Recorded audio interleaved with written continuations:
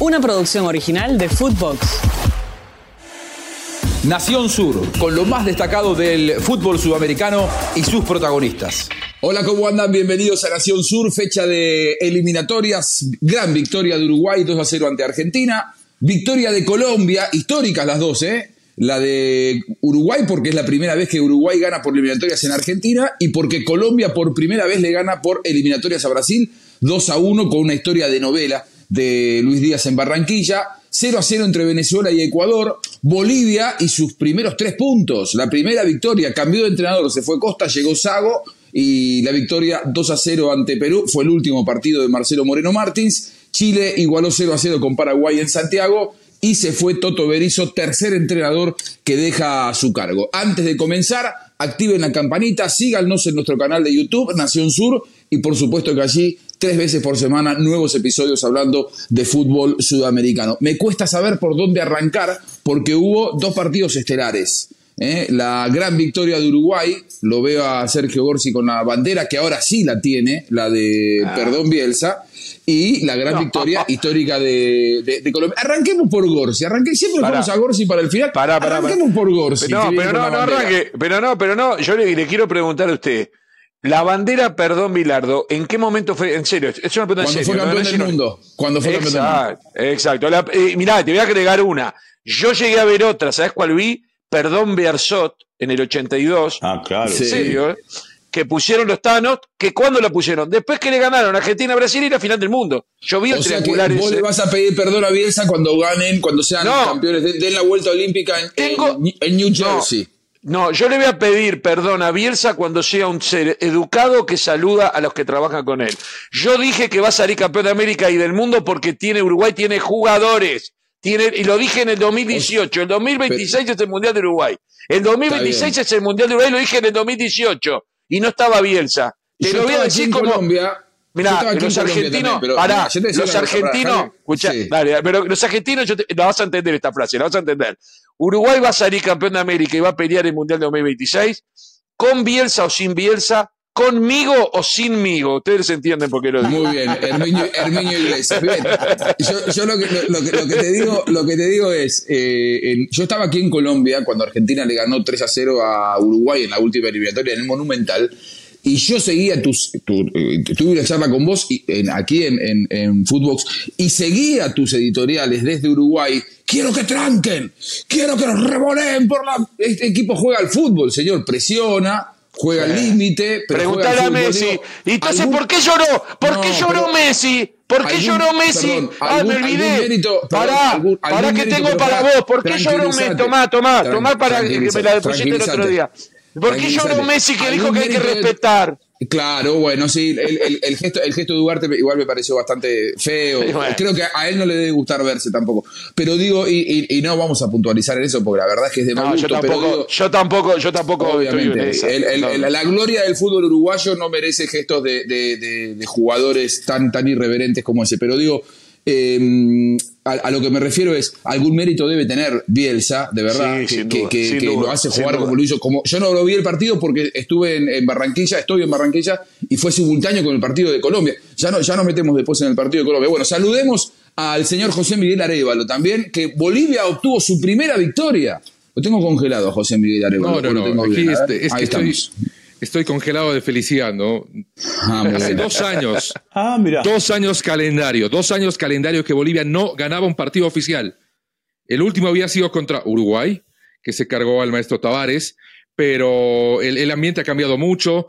Entendemos en medio del estupor y la resaca de la alegría de que ha sido el rival más flojito de esta eliminatoria, pero a estas alturas no importa. Lo que hizo Bolivia era necesario. Y era lo que invita a la gente a involucrarse un poco más. No quiero meterme a charlar de chances, de puestos, ni nada. Quiero zambullirme en esta victoria y bañarme con la alegría de haber ganado después de 2 años. Bueno, yo ayer lo decía, José Miguel, o antes de ayer, vos no estabas, pero yo creo que hay 2 tablas de posiciones. Una eliminatoria A, en donde están los 6 que creo que van a ir directo: Argentina, Brasil, Uruguay, Colombia, Ecuador y Venezuela. Y hay una eliminatoria B en donde entre 4 se disputan un cupo. Y Bolivia ahí quedó tercero. O sea, tenía 0 puntos, ahora tiene 3 puntos. Quedó 2 por debajo de 2 seleccionados que tienen 5 unidades, que son Paraguay y Chile, y quedó Perú en el último lugar. Creo que fue muy importante la victoria de Bolivia. Señor Walter Zafarian, ¿es para dramatizar la derrota de Argentina ante Uruguay? ¿Es para dramatizar en Brasil la derrota ante Colombia? Me parece que es mucho más drama lo de Brasil, que sigue sin entrenador, que sacó un punto de los últimos 9, que esta derrota de Argentina. Insisto, no vi el partido, pero según leo, me cuenta mi familia, Uruguay fue superior de principio a fin. A ver, yo estuve en la cancha. No es para dramatizar la derrota de Argentina, sí es para pensar. Sí es para pensar algunas situaciones que se dieron en el partido. Uruguay lo superó tácticamente desde el minuto 1 hasta el minuto 90. Lo superó físicamente desde el minuto 1 hasta el minuto 90. Bielsa le planteó un partido del 1 contra 1, porque Valverde y De la Cruz iban sobre los mejores jugadores argentinos, Ugarte también, en la mitad de la cancha. Ugarte jugó un partido impresionante, Valverde también. Valverde para mí fue el mejor jugador de la cancha. Y lo que hizo Uruguay fue, con los 2 jugadores que van por los extremos, Maxi Araujo y Pelistri, o que iban por los extremos, doblegar permanentemente a los laterales argentinos. Y ni hablar de cómo, por potencia y por inteligencia, Darwin Núñez le ganó toda la noche, más allá de la acción del gol, a Otamendi. De hecho, pudo haber marcado el gol en el primer tiempo en una jugada muy parecida, que en lugar de pegarle al medio del arco, la quiso cruzar y la quiso tirar al palo más lejano. Después, por supuesto, nos quedamos con un montón de situaciones, con la historia de los empujones en la mitad de la cancha, con el gesto de Ugarte, con el hecho de que Messi lo agarra del cuello a uno, con la patada o el golpe de Paul sobre el jugador uruguayo Araujo, que se va lesionado. Uruguay fue mucho más que la Argentina, mucho más que la Argentina. De hecho, el mismo entrenador argentino en el final del partido reconoce que lo superaron, y lo superaron ampliamente. No es para preocuparse, sí es para ocuparse, porque por primera vez, desde aquel famoso partido ante Arabia, donde la Argentina no fue superada, sí fue vencida, la Argentina fue doblegada por un rival. Hacía mucho tiempo que la Argentina no era doblegada por un rival. Y un pequeño detalle, así como Uruguay le ganó después de más de 20 años a Brasil en la eliminatoria, Uruguay le ganó a la Argentina en la Argentina después de 36 años. La última vez, me acuerdo, pues estuve en la cancha, en aquel momento no era periodista, era un simple espectador, en la cancha de River, con el gol de Alzamendi, claro. Yo estaba también en la cancha ese día. Sacándolo de la final de la Copa América y metiéndose en ese último partido. Después terminó siendo campeón. Claro. No me dejes afuera el 2011 por penales, porque eliminamos a Messi y compañía. Pero lo tengo que poner. También salió campeón Uruguay. Está bien, pero te hablo. En los 90 minutos. Sí, en los 90, estamos en los 90. Pará, Sergio, y también te hablo en un partido directo, porque en definitiva el del 2011 se jugó en la Argentina, pero era neutral, porque la Copa América se jugó acá. ¿Se entiende lo que digo? Yo te hablo en un partido directo mano a mano. ¿Cómo neutral? De 90, no era neutral. No, era en Argentina. No, era Santa Fe. No, claro, no. Era neutral.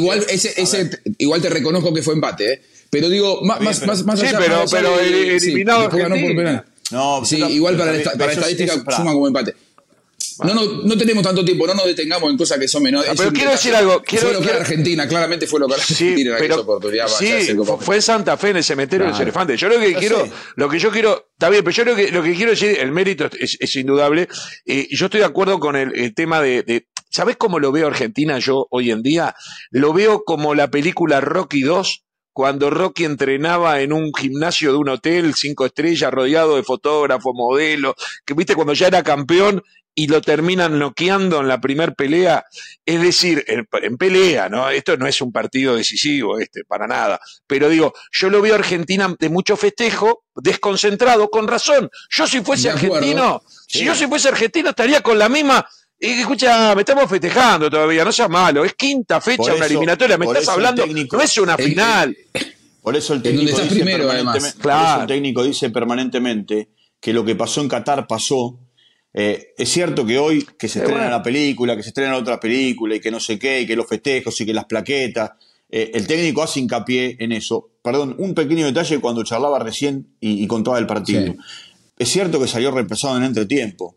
Viña jugó un partidazo también en Uruguay. Sí. Salió lesionado en el primer tiempo.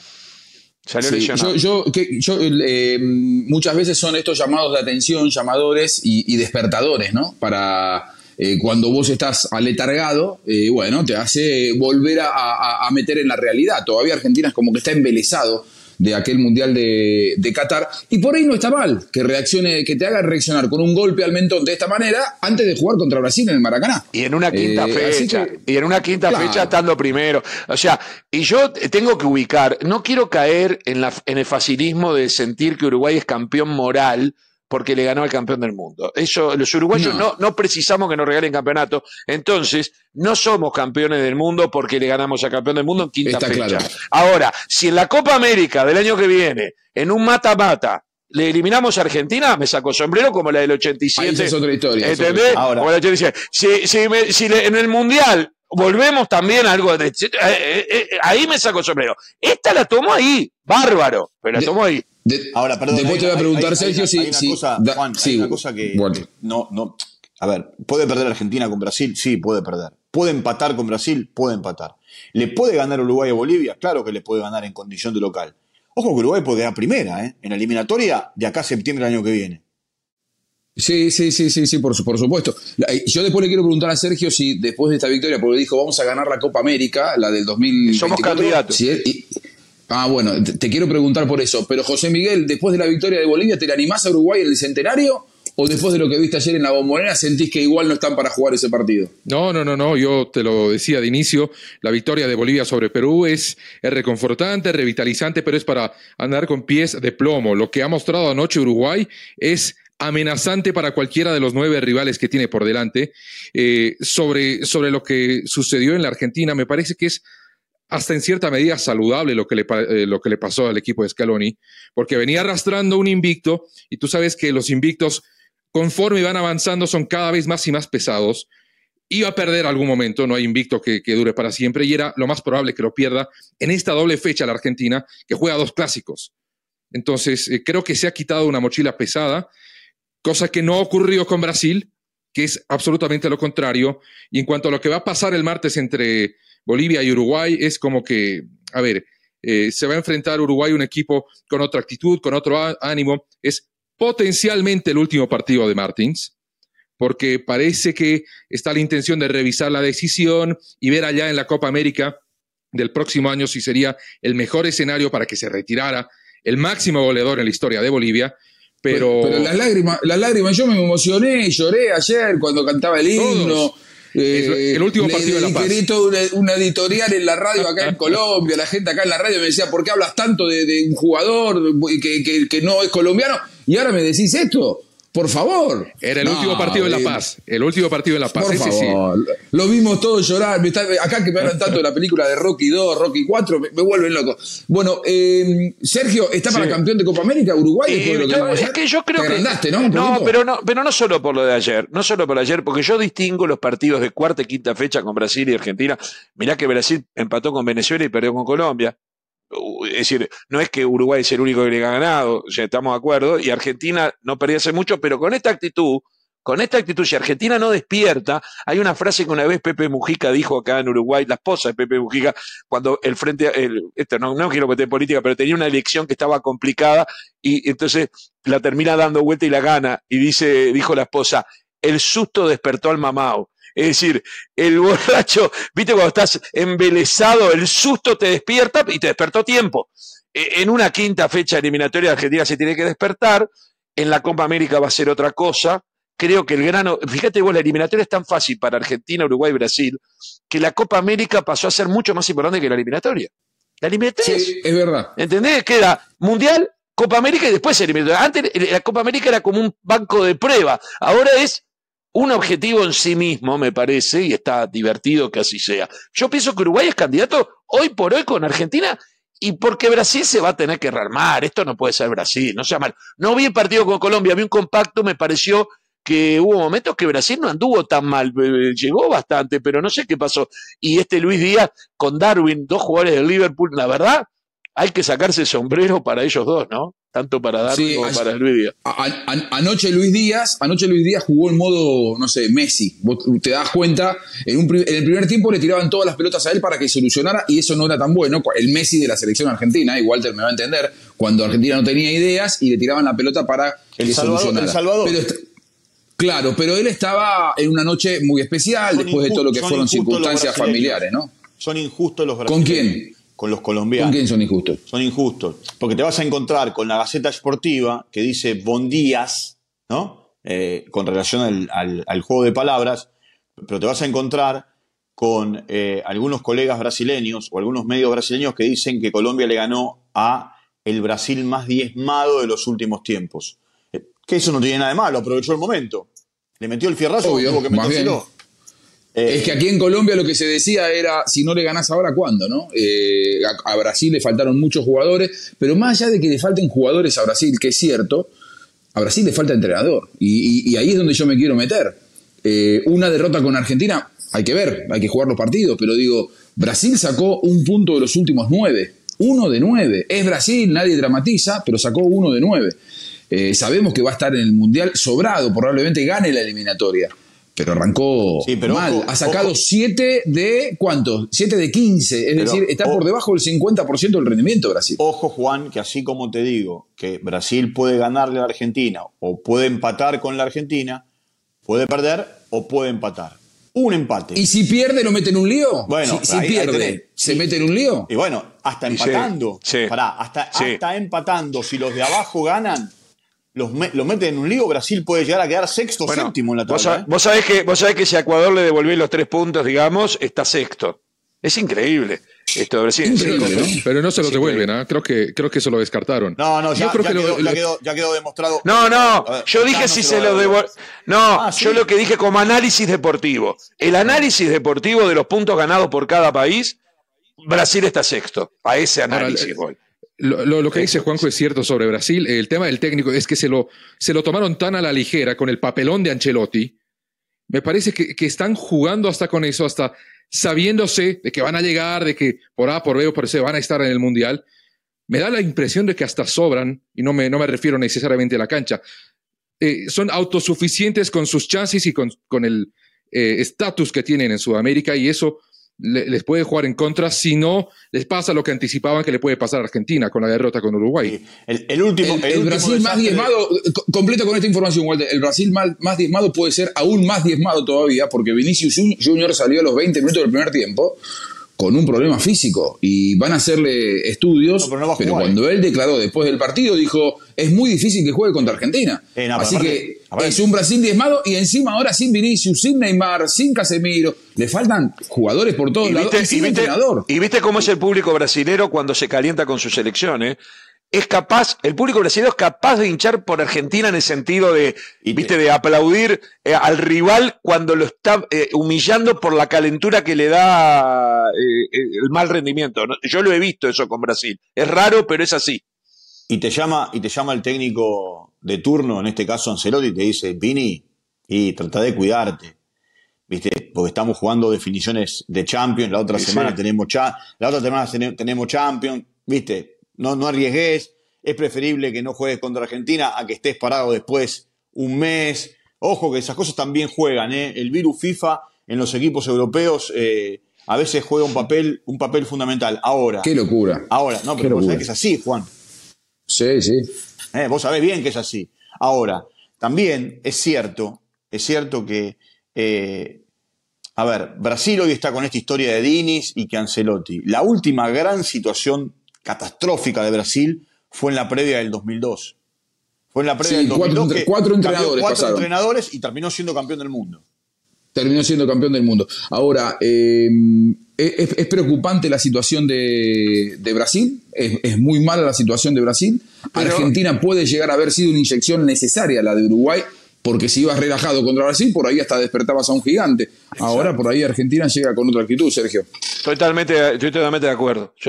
Por eso me afilio la frase: el susto despertó el mamao.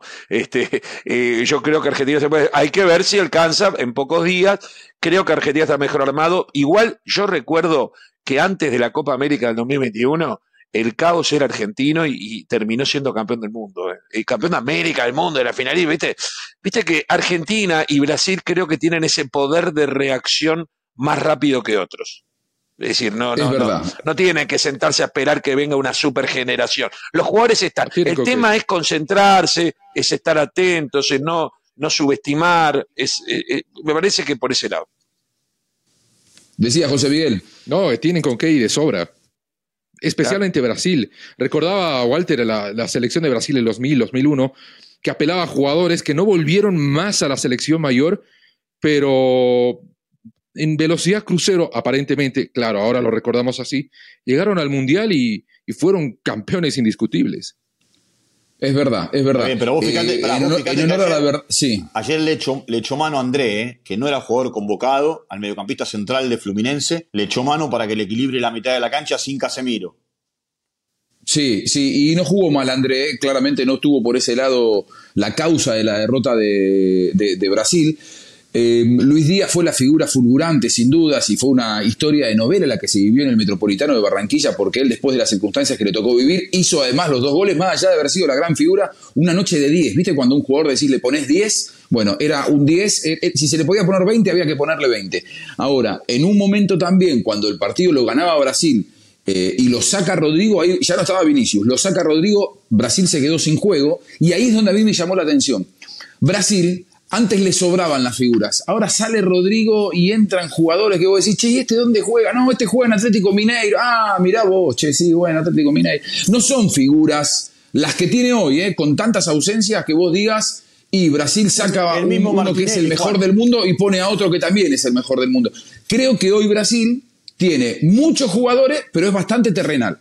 Y Colombia, con valentía, sacando jugadores de marca en la mitad, porque Colombia salió a respetarlo y a marcar en la primera parte y a morder, y se dio cuenta que si jugaba le podía hacer más daño que si marcaba. Marcando perdía 1-0, jugando le ganó 2-1, y empezó a poner jugadores de buen pie para acompañar a James Rodríguez. Dejó un solo hombre de marca en la mitad de la cancha y el resto todos atacarlo a Brasil, y Brasil no podía tener la pelota. Sufrió Colombia, sí, que son las que vio Sergio, un par de tapadas del arquero de Camilo Vargas, un tiro en el palo de Rafinha, y no las metió Brasil, y Colombia se lo terminó dando vuelta. Un Brasil terrenal enfrenta a una Argentina golpeada, un Uruguay que, nos dice Sergio Gorsi, será campeón de América y del mundo. Va a ser candidato, acordate. ¿Qué querés que te diga? No es mi culpa. Es culpa de ellos, bien, de los jugadores. Perfecto. Y también de Bielsa. Culpa de todos. Ah, muy bien. Yo solo quiero recordar, este equipo, sí. ¿Cuánto ha cambiado este equipo del que se fue en primera ronda hace poco menos de un año? 11 meses. ¿Uruguay? Yo le atribuyo mucho a Bielsa, ¿eh? No, pero cambió porque te explico. Uruguay jugó con Godín, con el pelado Cáceres. Este es otro Cáceres, 20 años menos, claro. Tiene 15 años menos. Es decir, Godín, Cáceres, Suárez, Cavani, llevaron a Araujo lesionado que no podía jugar. Es decir, Uruguay hizo una selección que no estaba enfocada para hacer un buen mundial. Igual también creo que hubo algún arbitraje que nos pudo haber dejado un poquito de mejor, porque hubo alguna situación polémica, por lo menos una fase más se puede haber seguido. Señores, hasta aquí llegamos, gracias por acompañarnos. Abrazo Sergio Gorsi, abrazo Walter Zafarian, abrazo José Miguel Arévalo. Somos Nación Sur y nos encontramos la próxima semana. Que pase bien. Nación Sur, con lo más destacado del fútbol sudamericano y sus protagonistas. Una producción original de Footbox.